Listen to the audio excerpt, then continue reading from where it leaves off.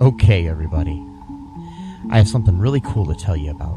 If you haven't heard yet about Anchor, it's the easiest way to make a podcast. Let me explain here. It's free.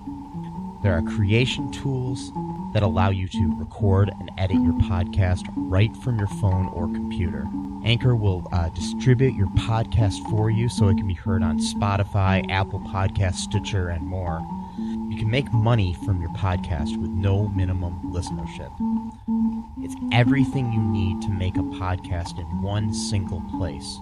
Now, the way that you can do this is you got to download the free Anchor app or go to anchor.fm, and then you can get started. It's really fun. We just switched over recently here at All Too Real 2, and I'm enjoying it so far. So be sure to check it out and let us know what you think.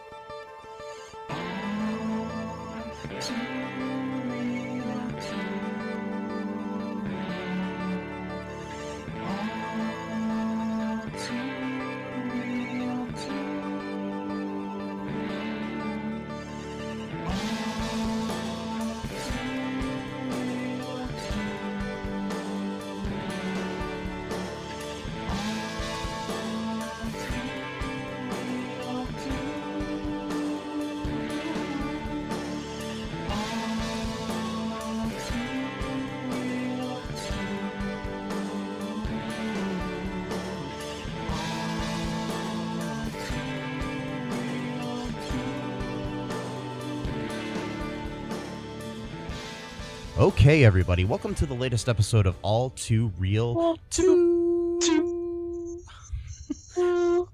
My name is Michael E. Cullen II, and with me via the interwebs is... Matthew. The Clone Wars is on Disney Plus. Haas. That is plus-orific. Yeah. Plus-orific. Because, you know, Disney needs more advertising. Yeah, it does. Come on, I mean... I didn't even know what Disney was until yesterday. Yeah, I mean, who's heard this obscure media company? I barely know anything about them. But yeah... Clone Wars, what is this about? Clone Wars is a Star Wars TV show that's animated, and I've just been watching the 7th season. I just finished it like a few days ago. It's a really good show. There's wars in the stars? Yeah, there's wars in the stars. I mean, I don't think they're actually fighting, inside the stars because, I think, that you probably get killed if you get too close to a star, so they're not really fighting inside of a star. And they're certainly not fighting stars because that would be impossible. So, it's not like Tom Cruise beating up Brad Pitt or something. It's not like stars fighting, right? Oh no! Oh, not that. Not those kind of stars. No. Oh, okay. Just making sure. I mean that's a good idea, but actually that's a really good idea. Star Wars, Stars Wars, and Whoa! I hit the table. Okay. Anyways, So, today on the show, we are covering a film that is kind of a direct-to-video sequel. It did have a run in one theater in the United States. So, I'm still going to consider it a direct-to-video sequel. The movie is called Punk's Dead, SLC Punk Part 2. It is a film that came out in 2016. It was directed by and written by James Marandino, who wrote the first SLC Punk and directed it. And it stars Ben Schneitzer, Hannah Marks, Machine Gun Kelly, a.k.a. Colson Baker, Sarah Clark, Devon Sawa, Michael Gorgian, Gorgian, I don't know how you say his name, Adam Pascal, and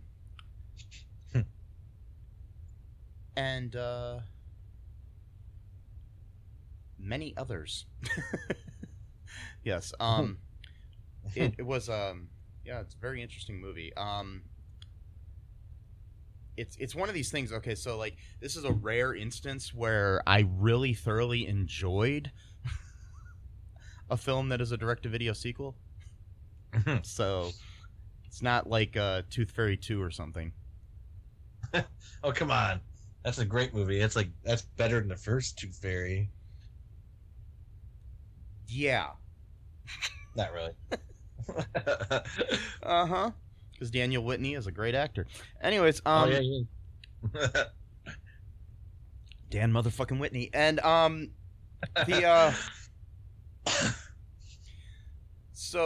this movie, I mean, I was a huge fan, I don't know about you, of SLC Punk, the original.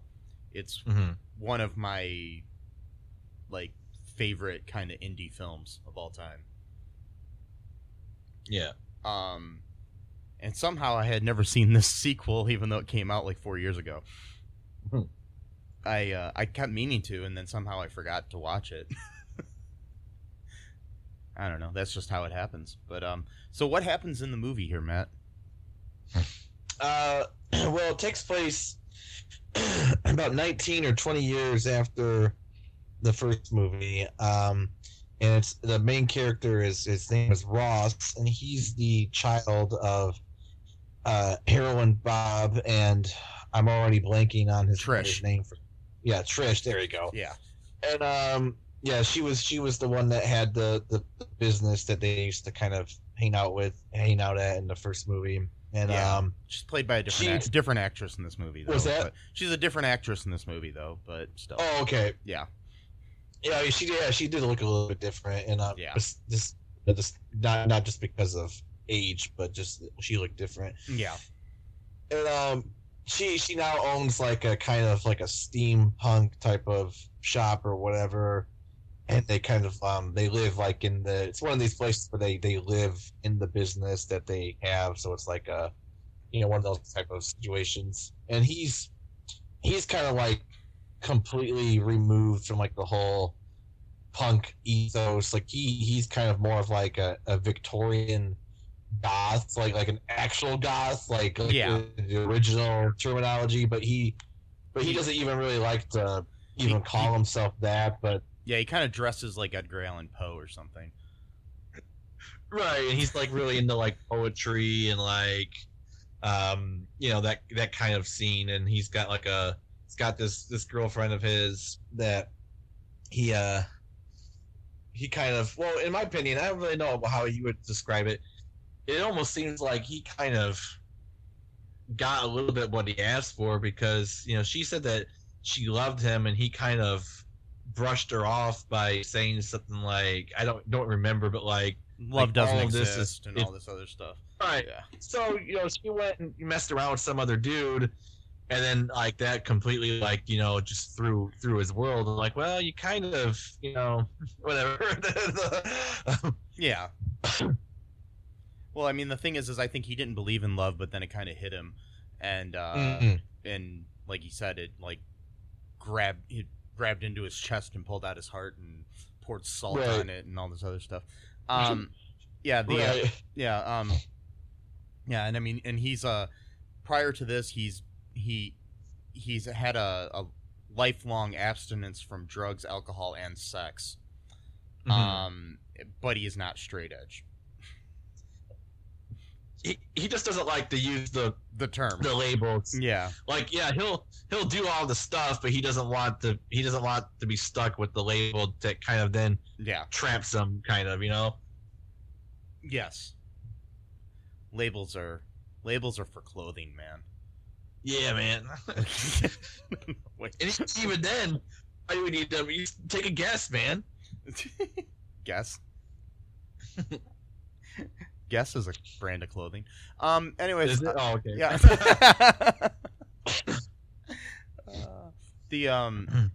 Yeah, so basically, after he gets broken up with the girl, what happens? He goes off with his friends. Yeah, he's got like two friends or one friend, I think, and then a friend by proxy. Yeah, pretty much on a road trip to see some punk band. I forgot the name of the punk band, but I think it was just a big punk show, like in general.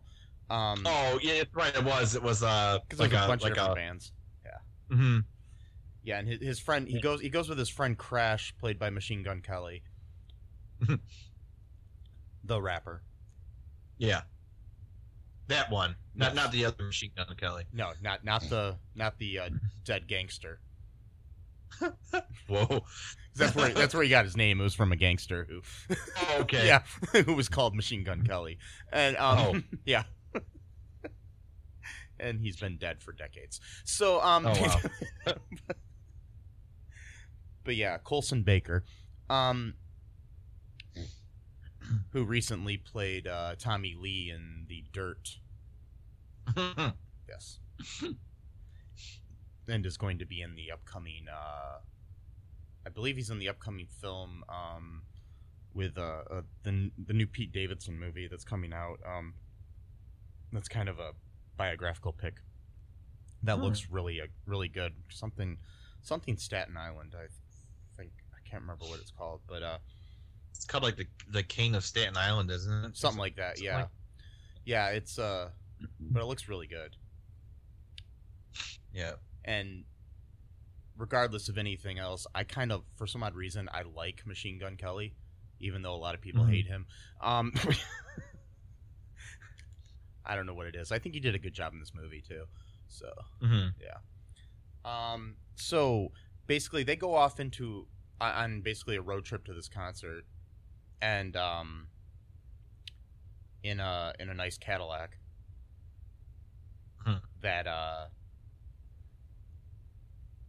that Hannah Mark's character, who was named Penny, had like fixed up and everything. Penny's kind of she's a friend of Crash's, who is another like punk basically. Yeah. And so while they're going, Ross breaks his whole abstinence thing and starts drinking a bunch of Pabst Blue Ribbon beer on the way. Yeah. Then what happens? Right. Yeah, he chooses he of all the beers he chooses, freaking Pabst Blue Ribbon, Skate Town or whatever, and well, it kind of makes sense at the time because it's this is supposed to be like the early 2000s. Oh, that's right. Yeah, and that's when there was kind of a resurgence of people liking Pabst because it was like kind of the I don't know, hipster sort of thing to do. Right. And the punk thing to do too, I guess. Right. Yeah, because it's 19 years after the early 80s or whatever. That's when SLC Punk took place. So yeah, it's probably like around like 2002 or whatever type of. I think the movie takes place in it's supposed to be like 2000.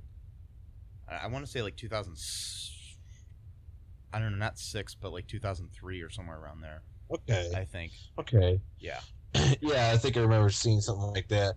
Yeah, so he gets drunk and he's never been drunk before, so he doesn't know how much to drink or whatever, and he's kind of spiraling because he feels like he lost his one true love, and they eventually, I forgot what happens, guys. I remember at one point they stop at like a gas station or something, and Penny just like unloads on this dude, and turns out it's like her stepfather or ex-stepfather or something that used to I guess molest her or something. I think it's her dad. I think it's her dad. Her actual dad. Okay. Yeah. She trashes his car and stuff, and I think hits him with a crowbar or something like that, and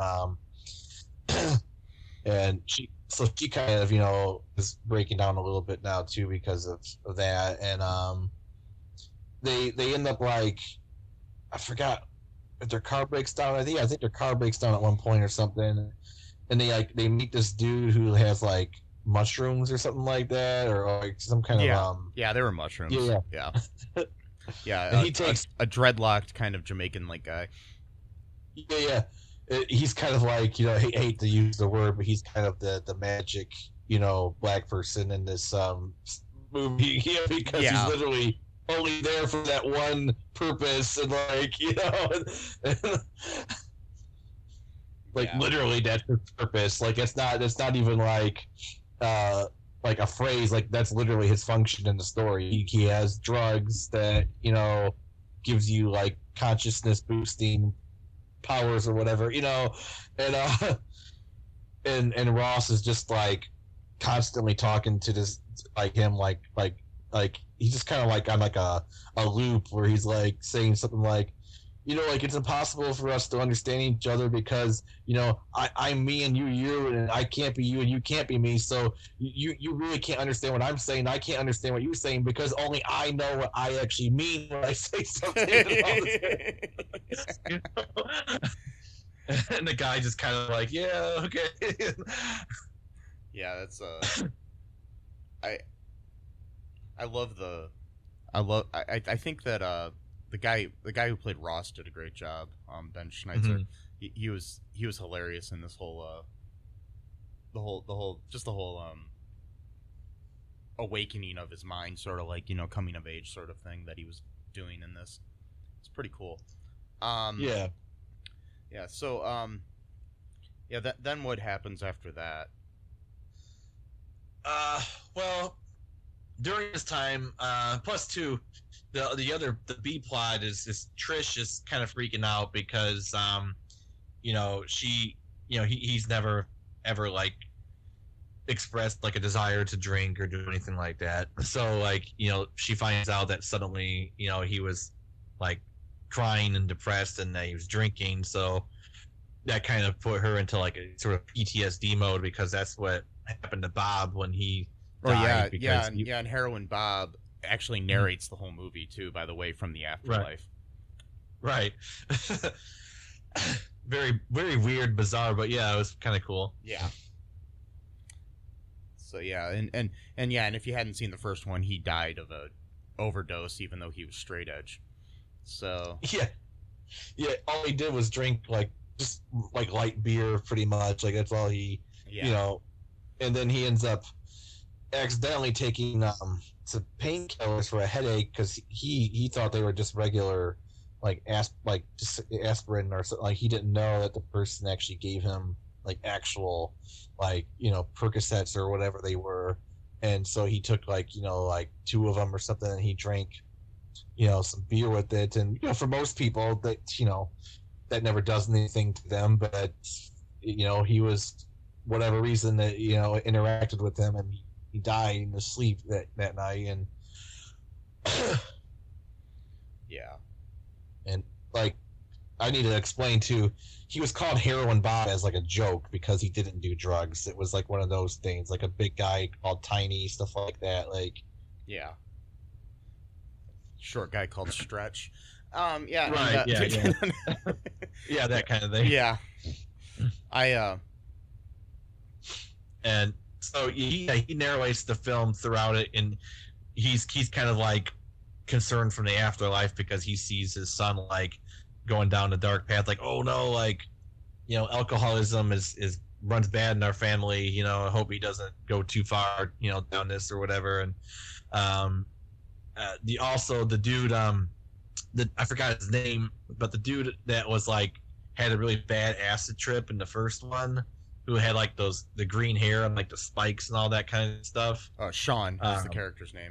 Sean, played by Devon Sawa. There we go, Devon Sawa. He's in the movie too, and he's actually cleaned up his act like a bit. Like he works for like a politician, like some senator or something like that. Yeah, now, he works in like the state senator's office or something. Right. Yeah. He's still kind of got like the punk ethos, even though he works for like a politician. He still kind of like has the kind of punk mentality, and he kind of sees himself at least as a mentor to Ross. And you find out that all of Bob's and Trish's old friends, they've all been sort of secretly talking to Ross, thinking that like they're all like his mentor, but he's been talking to like all of them without telling all the others.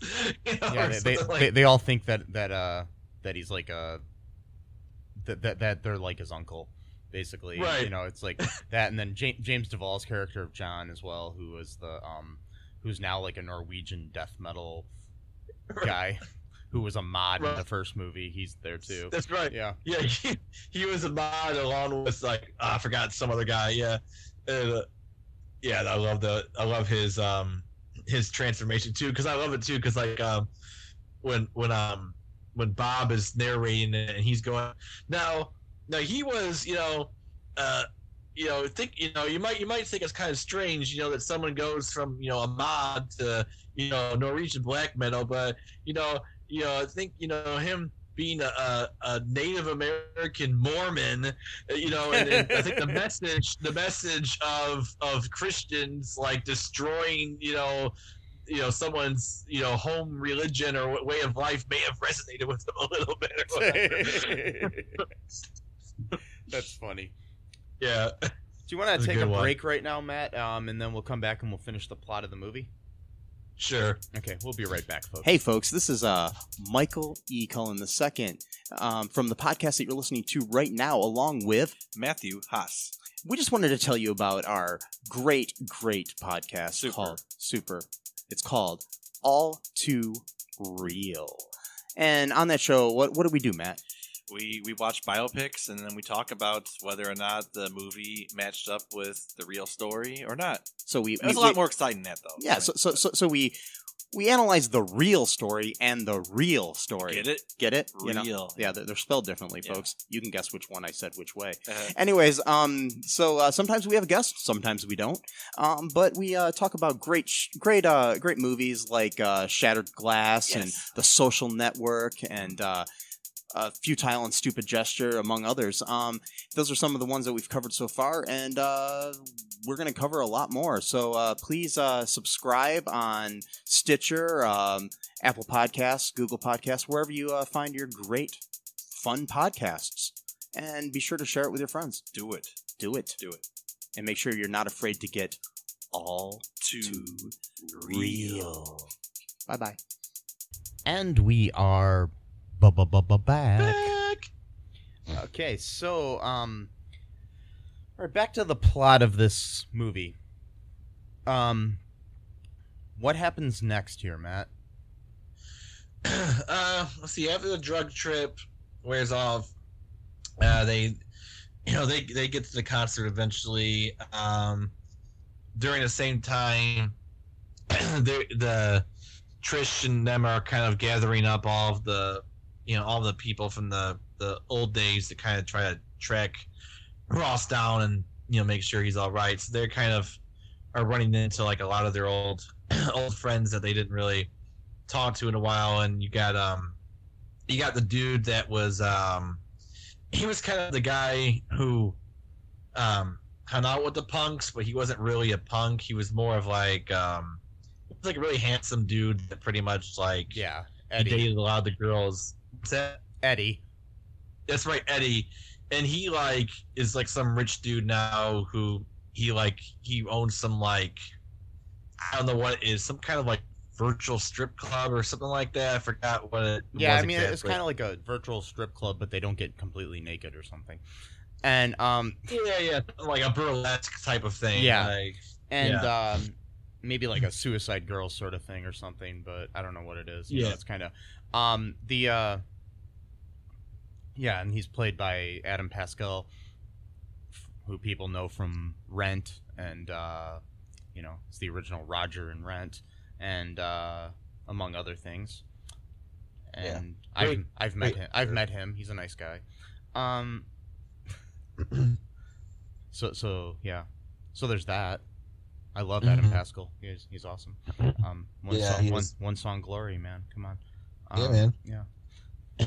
Yeah, because I saw him in concert, like 10 or 15 years ago, and then met him and started talking to him by a dumpster. It was fun. Um, I like that. Start talking to him by a dumpster. yeah, for some odd reason, where the theater let out, there was like this big, like, green dumpster outside, and I'm just standing there, just chatting for a while. There was it was pretty sad though. There was like not that many people in the crowd for that concert. It was really great though. It was awesome. That sucks. Yeah. Yeah. But he's a cool guy. But it was nice though because there wasn't a lot of people, so I was able to talk to him for a bit. So right, exactly. Yeah, exactly. So that's it's kind of a win-win sort of. Yeah. So yeah, they're in this dude's limousine, and he's kind of like he for a split second he kind of reveals like his conservative change because he's rich now, so most people become conservative once they get rich. I mean, I'm not pointing fingers, but it's a fact. It really does. For the most part, it does. I mean, well, depends on how you get rich. If you get rich by being a movie star, that might be a little bit different, but it's usually when you start a business, it's kind of a whole different type of world. But anyway, so I don't want to get into that whole thing, but because he said something like, "You fucking liberals," because I forgot, because Sean criticized him about his business, like saying he exploited women or something like that, and he like made him like fly off the handle, like. And then, but then they patch up and they which is good. They like right afterwards they apologize to each other. Yeah, no, it kind of reminded me of just like old past grievances, like just showing up all of a sudden, like realize like, oh well, we got a bigger fish to fry right now. We gotta help save this kid from doing something to hurt himself or whatever. And of course, so that whole thing's going on, and I guess it was revealed at one point that Eddie may have helped Trish financially a few times with their business, and then that became a whole thing, like, you're taking money from this guy or whatever type of thing. I don't know. And it's like, well, he's got the money, and she's got a business, so it's like might as well help. But like that, might as well take the help if you can get it. And but anyway, so I don't see you helping out, Mr. Senator Roy or whatever, but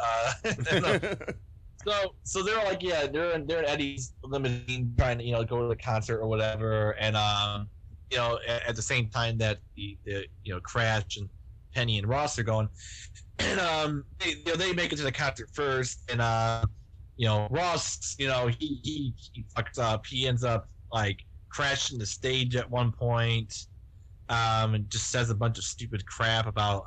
I think he was bashing Punk basically, and so he got beat up at the concert. So well, he bashes him, but then at the end he's bashing the whole idea of a dying art form and all this other stuff, and but then at the end he says, but I love you. You're my people. I want to fuck all of you. That's right.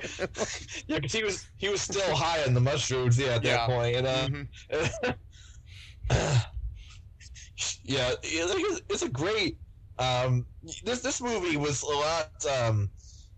It was much more lighthearted than the first one, I think. Yeah. Like as far as because the first one, it was about punk in the '80s. Punk in the '80s, it really was rough. I mean, like Bob and why am I blanking on his the other character's name? Matthew Lillard's character. Whatever. That guy's name. Yeah. Like people really did live like the way they did, like like a unheated apartment, in like Salt Lake City where it's cold and shit in winter, and pretty much only have beer in their fridge, and punk concerts really were, held like in people's basements and stuff. It wasn't like, like huge concert halls and shit like that. I mean, a lot of these bands were playing like I know it sounds weird, like when you say like, oh, we're going on tour, you normally think a band's actually going to be playing at like real venues. It's like, no, like they were pretty much like playing like houses, like, that was their tour. Like, yeah.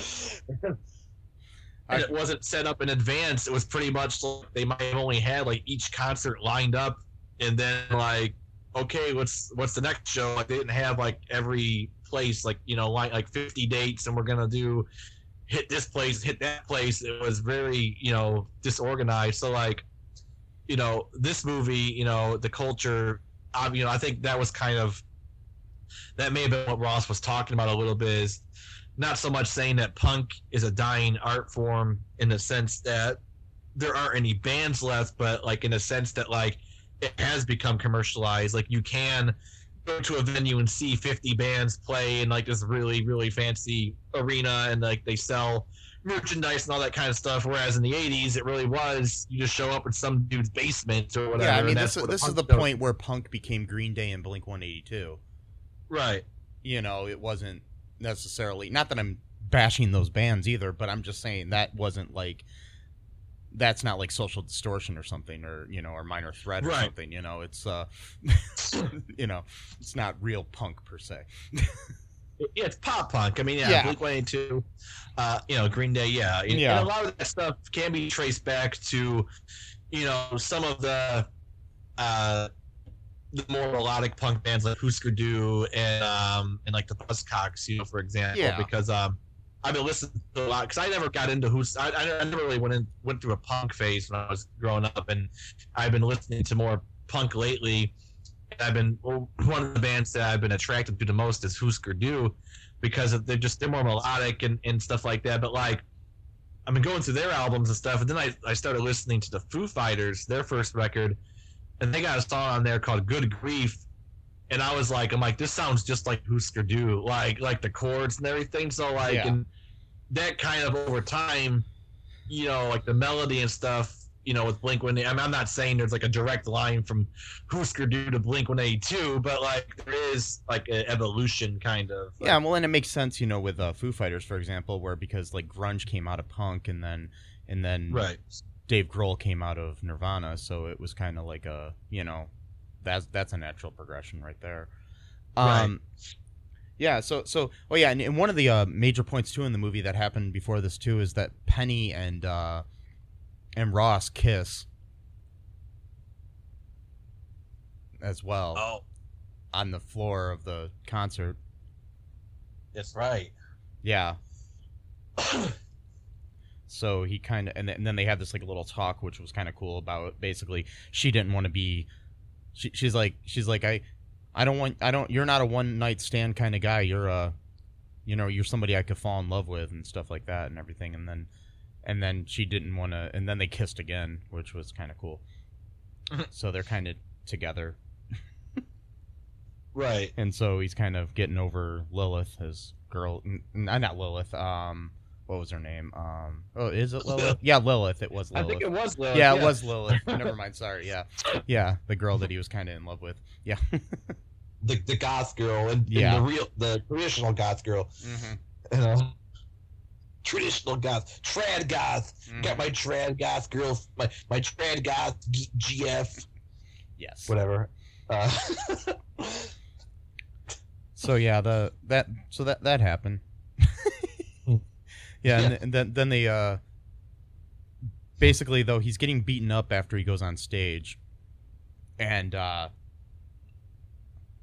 then is saved by Sean and the other guys who come into the concert and basically save him and take him out of the venue, and say his mom's outside to meet him and stuff, and then we have basically it's this whole thing where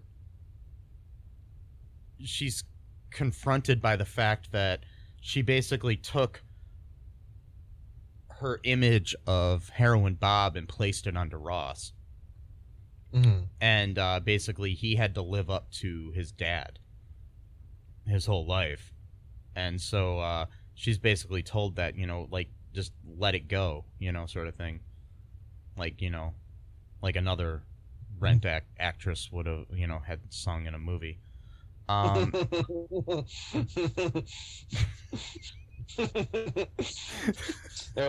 was a good good jump. Yes. Like, wait a minute, I know what that is. Yes. So so that's how that goes. Anyways. Welcome to my mind, folks. This is how it works. Anyways, So yeah, and basically she's told to like let Bob go, basically kind of get on with life and understand that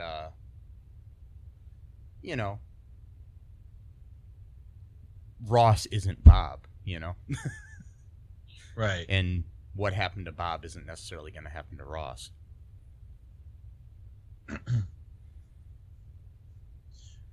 Right, yeah, exactly. Because, you got to think, too, maybe part of the reason why he was so, like, straight edge without calling himself straight edge was because, he heard the story, a million times or whatever of how Bob died.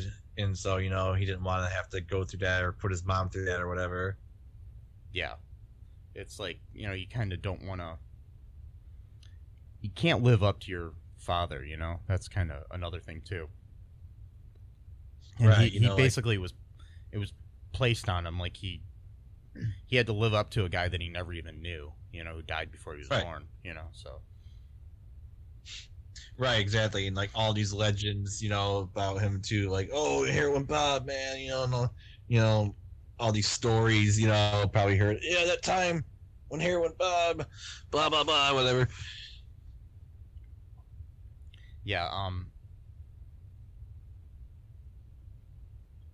yeah. So and then we cut after basically that, and they just she basically agrees to just kind of let him go and hang out with his friends. And, embraces him and says goodbye. And then we cut back to Heroin Bob in the afterlife, who basically just says something like, how everybody's moving along and everything's, people are letting go and life is moving on. And then he says, but I'm still fucking dead, so fuck you. Right. And then that's how the movie ends. Yeah. Yep. See, my only issue with the movie is I like the movie, but there's something about the ending I wanted a little bit more. It just seemed too short to me. It was a short movie. It was only like 75 minutes long. Yeah. So that was the only issue I had with it. I mean, I think it could have been a little longer. But anyways, do you want to take another break here, Matt, and then we'll come back and we'll talk about some reviews and some trivia and stuff about the movie? Sure. Okay, we'll be right back, folks. Hi, folks. This is Michael E. Cullen II from the podcast that you're listening to right now, along with manager Matthew Haas. You got promoted? Yes. Damn it. Okay. Anyways, folks, do you like the show Superstore? I don't know. I asked the folks and nobody's answering me because they're not here. Oh, but we love damn it! Yeah, we love it though. Okay, folks, if you like it as much as we do, you're really going to like the Super Story podcast, which is a podcast where Matthew and I go episode by episode and give our little opinions and thoughts on it. Sometimes we have guests, sometimes we don't. Just depends on how we're feeling. Yeah. And, so if you like this podcast and like our little crazy banter, then you should definitely check this out. Or I might get sad. And when I get sad, it gets pretty sad. Yeah, so I can't deal with him when he's sad. No one can really. So yeah. So check out Super Story Podcast right here where you get this podcast, Super Story Podcast. And we are back. So, all right, here's some trivia that I found here for the movie Punk's Dead, SLC Punk 2. Devon Sawa was paid $100 in Subway gift cards for his role in the movie. Wow. He got $100 and a producer credit. He must have really loved the, original movie or something to come back for $100 in Subway gift cards. Right. That is really cool. Yeah. The big concert scene was produced for the movie and funded through Indiegogo by fans. The movie premiered May May 2015 at the Cannes Film Festival in the same theater that SLC Punk did in 1999. Over 2,000 fans attended the concert. The original movie was a big inspiration to Machine Gun Kelly and his career and life. The water bottle that is thrown at Ross while he's on stage was thrown by Ricky Egan, a featured extra who contributed to the film's Indiegogo campaign for the role. Matthew Lillard declined to reprise his role as Steve-O, but gave his blessing to the film.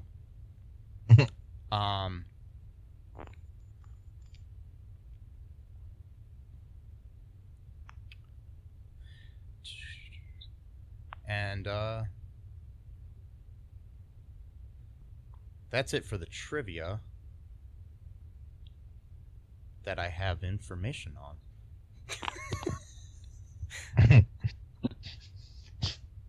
Let's see what there's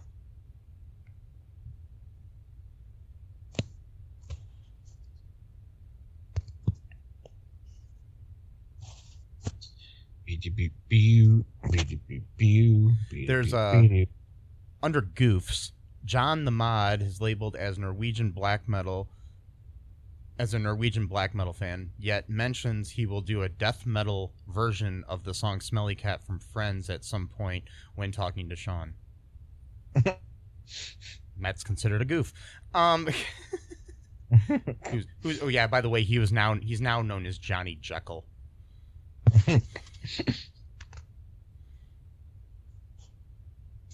So yeah. But then in the same thing here that I just found on the Internet Movie Database where it said that was a goof, also said incorrectly regarded as a goof was when John the Mod, now Johnny Jekyll, seems to make a faux pas by mentioning death metal. It may be an intentional attempt at a joke. He never refers to himself as being black metal or death metal during the duration of the film, nor does he ever state he's an extremist. He's only described as Norwegian black metal by other characters. So, that may not be a goof. Yes. So, here's a couple of, want me to read some reviews here, Matt? Yeah, sure. Okay. Here's a 4 out of 10. By, Smooper Pooper. I'm going to say that again. Smooper Pooper. Okay. These are some reviews from the Internet Movie Database, and this is a 4 out of 10 by Smooper Pooper, who posted this on March 3rd of 2016. The headline is, "If Punk's dead, this killed it." I wanted to like it. For God's sakes, I have Heroin Bob tattooed on me. The shallow time of an hour and 15 minutes made me nervous from the start. I know this movie didn't have a budget like the last one, but if Kevin Smith can make Clerks, I'm pretty sure James could have rubbed a little bit of better, especially with the time he took to make this too. It felt overly rushed. I almost can't describe it. The characters were barely there. The whole plot of the movie takes place because of a event described for a few minutes. Bob's skull cap was horrendous, especially in the opening sequence. Little things for the time period were off. Again, low budget, not necessarily in his control, but this supposedly takes place in the early 2000s when they are using 2010 cell phones. That's just poor direction. Also, the fact that of no mention whatsoever of Steve-O seemed weird. Sean drew it together and was the only character, and maybe Trish, that I enjoyed seeing again. Very well written stories for those two. In the end, it tried too hard to capture on SLC Punk and grow, and yet start something new with Ross and his two friends. If it had more time to develop, it would have been better. If you're a diehard SLC Punk fan, see it once and see some old faces again, then forget about it.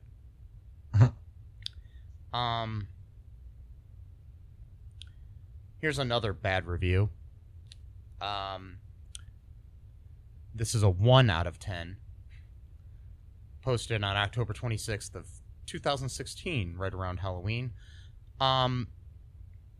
This was from SDVMYNYRZFPC. I'm going to say that again, Matt. That is SDVMYNYRZFPC. It's not as fun to say as Smooper Pooper. Nope, that name is now stuck with me. No. Yep. I think if I were to name my child, I would prefer to name them Smooper Pooper than to name them SDVMYNYRZFPC.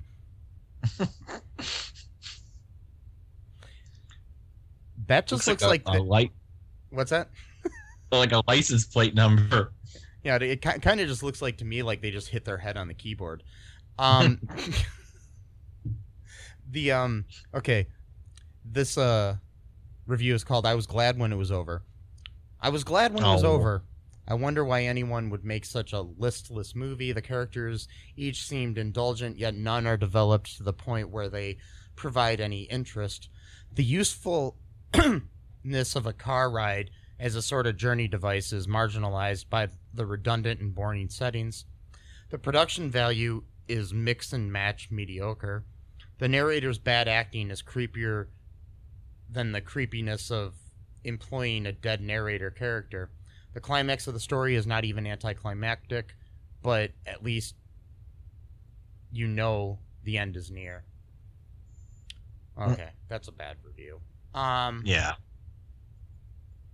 Yeah, this movie got a lot of bad reviews, and I don't know why.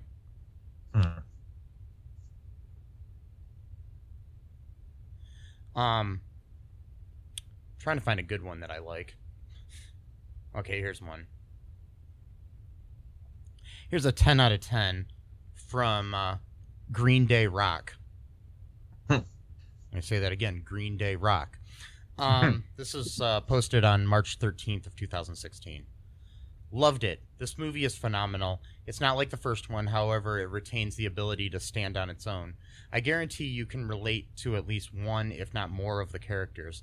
James Duvall's portrayal of John, the former mod, is an absolute delight. Ross's character, which could arguably be considered as one that isn't the standard definition of punk, was a refreshing twist.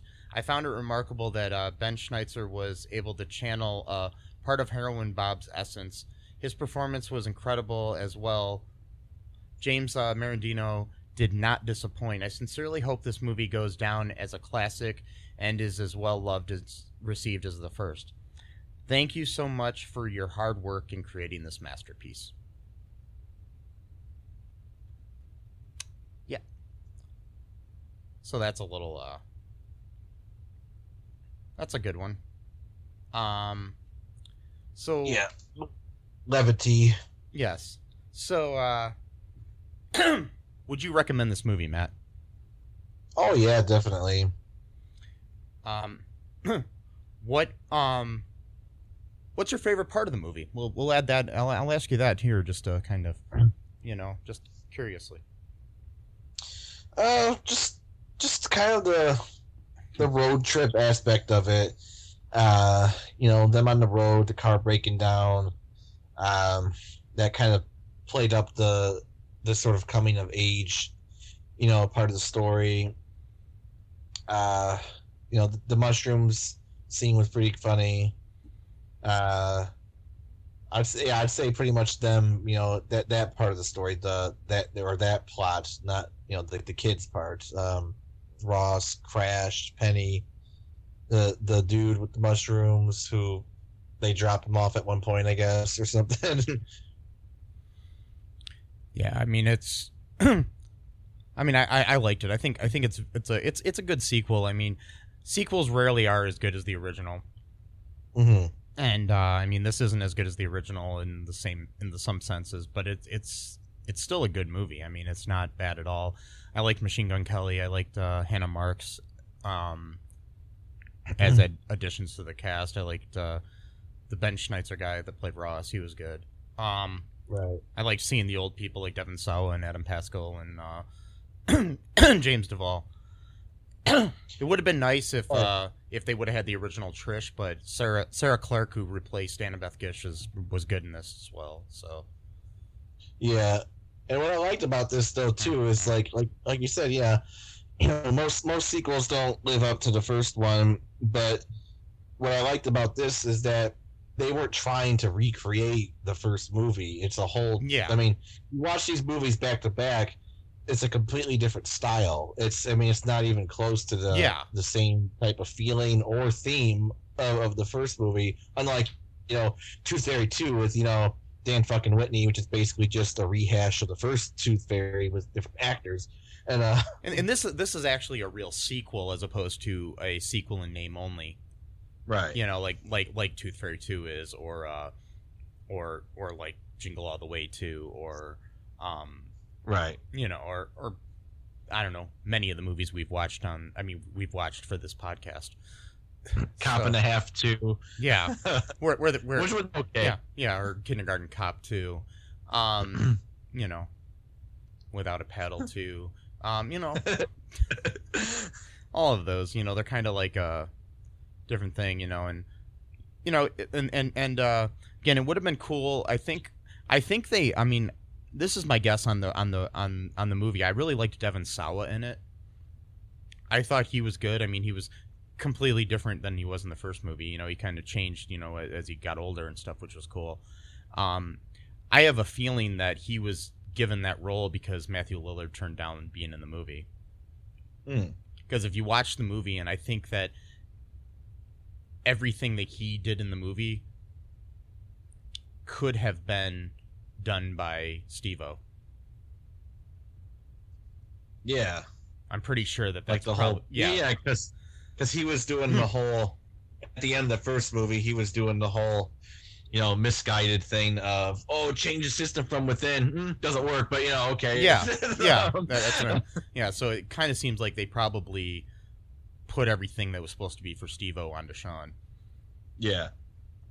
And, you know, and I was sad not to see Matthew Lillard or Annabeth Gish in this movie because I'm in a movie with both of them.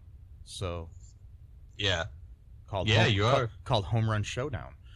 Yeah. Yep. Did he give a reason why he didn't want to do it, or he just didn't want to do it? He just said he didn't want to do it, and he gave a blessing. I mean, same thing. Jason Segel was asked to come back too, and he did the same thing. I mean, and plus both of them. I mean, Jason Segel more so than Matthew Lillard are pretty big stars right now. You know what I mean? Yeah. Matthew Lillard not so much, but you know. But he's got a lot. You know, he's constantly working. You know. Right. I mean, yeah, he had a good run. I mean, he was in Scream and and the Scooby Doo movie, and you know, a lot of, and then he continued to do the voice of Shaggy up until the latest Scoob movie. Oh wow, where what's his face took over? Will Forte took over. But But then, I mean, I can completely understand Jason Segel because that was, you know, right around, you know, when they were filming this was probably right around the time he was doing, like, How I Met Your Mother, like, towards the end of the run of that show and different things, you know, so kind of makes sense that he wouldn't be able to do it. Plus, he's a movie star. Right. You know, in certain ways. He's not, like, you know, huge, but he's decent. But yeah, it would have been cool to see some more of the faces from the original movie in this movie. But it was cool it was cool that they, with what they had, it didn't overpower the new story that they had with these characters, with the younger characters, you know. So that was kind of cool. Yeah. Anyways, anything else before we go here, Matt? I could play some music, play us out. Yes, that'd be great. All right, let me get my little guitar. How big is it? It's a small guitar. It's like Is it like a ukulele? It's called a gul. I don't know if the official thing is a ukulele or if it's just a small guitar. I call it a ukulele because it sounds cooler. But yeah, I'll just play some stuff. I don't really know what I'll play. We'll just find out. I guess. We'll just find out what it's. All right. This was a music-based movie, so we can play some music out. Yeah. Let's see here. There we go.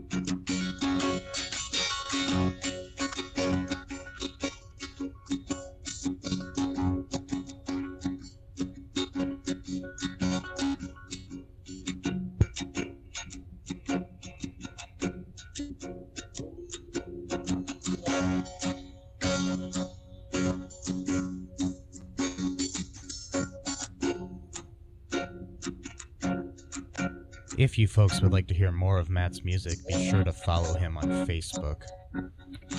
Look up Matthew Haas.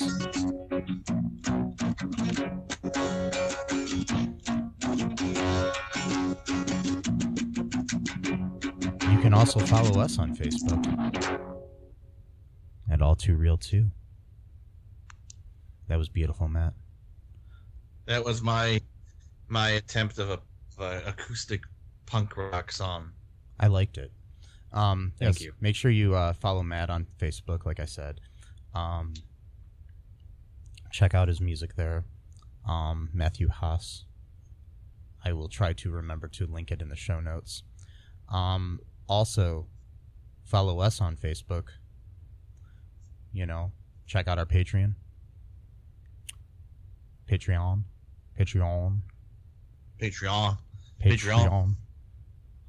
Oui. Check out our Patreon. And and give us some money. Just joking. I don't want to say it like that. Just give us some money. Yeah. If you'd like to hear more of this show, it helps support us a lot. Make sure you check out our sponsors. That helps us out too. Give us a 5-star review on Apple or Stitcher or Spotify or any of those things that let you do that. I don't know which ones do. It helps people find us. Share the show with your friends. Check out our TeePublic and get yourself some cool merchandise with our logo on it. and some other stuff related to our shows. Yeah, follow us on Instagram and the Twitters with at cullenpark.com. You can go to that website and it'll link you to those things. I don't know what I'm saying here anymore, Matt. Anything else? No, I'm good. Okay. Well, make sure you stay punk and make sure it doesn't really die. Punk's not dead, man. No. It's all in your mind. Yeah, man. Bye-bye. Thanks for listening to All Too Real 2 podcast, a Cullen Park production. Produced and edited by Michael E. Cullen II. Music by Matthew Haas. Subscribe and share the show. Visit us at cullenpark.com.